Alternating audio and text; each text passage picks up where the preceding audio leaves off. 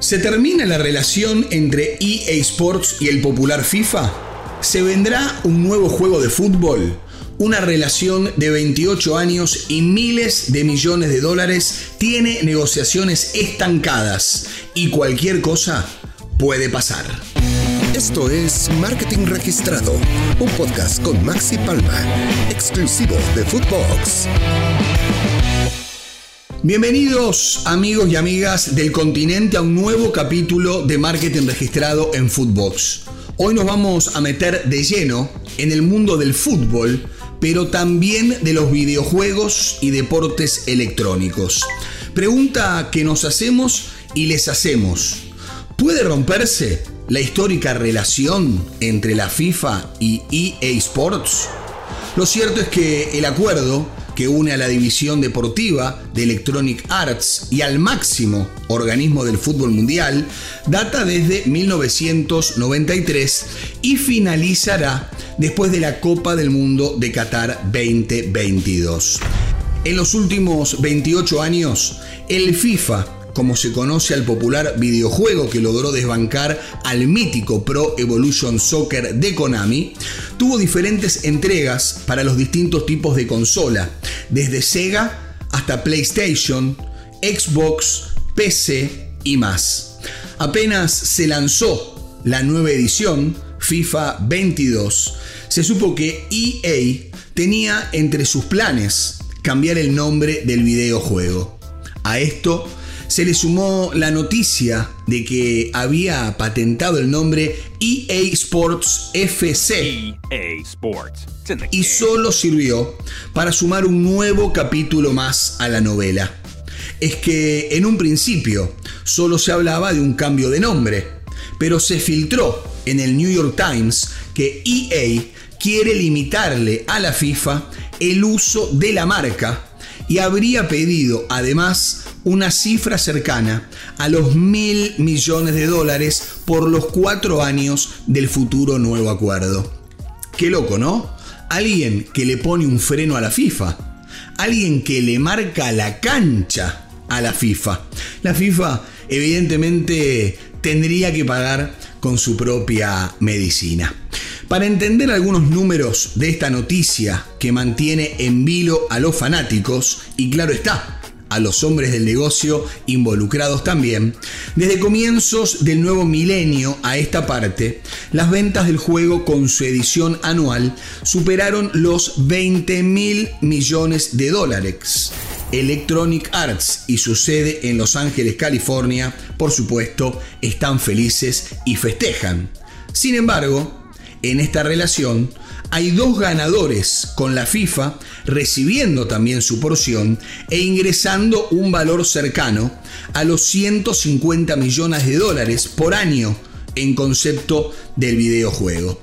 Ya sea FIFA o eFootball de Konami, antes conocido como Pro Evolution Soccer, o el Football Manager de Sports Interactive, los juegos deportivos dependen de acuerdos y asociaciones de licencias. Estos acuerdos otorgan a los desarrolladores permiso legal para usar los nombres de jugadores, equipos y ligas reales en cada nuevo videojuego.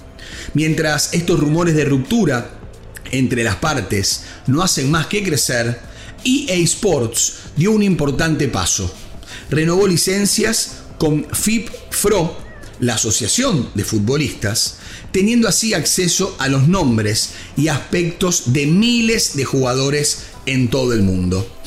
Este acuerdo otorga a EA derechos exclusivos de videojuegos para varias ligas como la UEFA Champions League, CONMEBOL, Libertadores, Premier League, Bundesliga y la Liga Santander.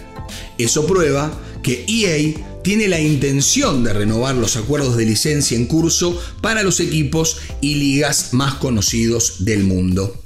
Desde 1993, EA renovó continuamente un contrato con la Federación Internacional de Fútbol Asociado para utilizar el nombre y el logotipo de la FIFA, así como la marca de la Copa del Mundo. Con Qatar 2022 a la vuelta de la esquina, en el próximo mes de noviembre, estamos hablando lógicamente del año próximo, estas conversaciones de renovación de licencias surgieron en un momento crítico para las partes, para los dos. Según EA, el modo de juego Ultimate Team, introducido por primera vez en FIFA 2009, es el más popular por un amplio margen.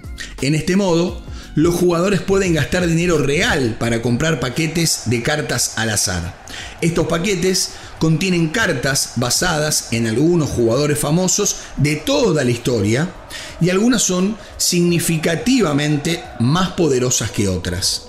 El modo Ultimate Team, a su vez, tiene una controvertida modalidad de juego conocida como Pay to Win y muy controvertida pese a estar basado en el azar, lo que atrae a algunos jugadores a gastar cientos de dólares para crear el mejor equipo posible. Ultimate Team demostró ser tan popular que también llegó a otras licencias de Electronic Arts como el Madden de fútbol americano o el NHL de hockey sobre hielo. Durante el año fiscal 2021, Ultimate Team en general ganó 1.62 mil millones en todos los títulos deportivos de EA. En esta renovación por el ciclo mundialista 2022-2026, la FIFA quiere ver más de esos ingresos. Según el Times, el alcance del acuerdo también es un punto de controversia.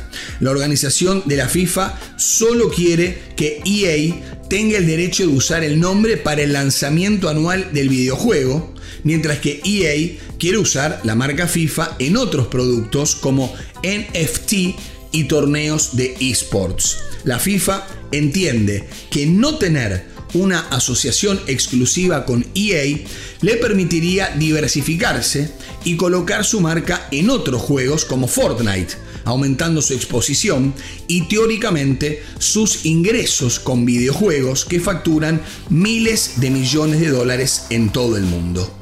¿Qué pasará con esta historia? ¿Verá la luz el FIFA 23? ¿O el FIFA 22 habrá sido la última entrega de esta exitosa franquicia? Para esto tendremos que esperar, pero por supuesto, si hay algo que tenemos en Footbox Oficial es paciencia. De todas maneras, los invito como siempre a leer todas las noticias del deporte y los negocios en www.marketingregistrado.com. Nos encontramos en el próximo capítulo. ¡Chao! Hasta la próxima. Esto fue Marketing Registrado con Maxi Palma, podcast exclusivo de Footbox.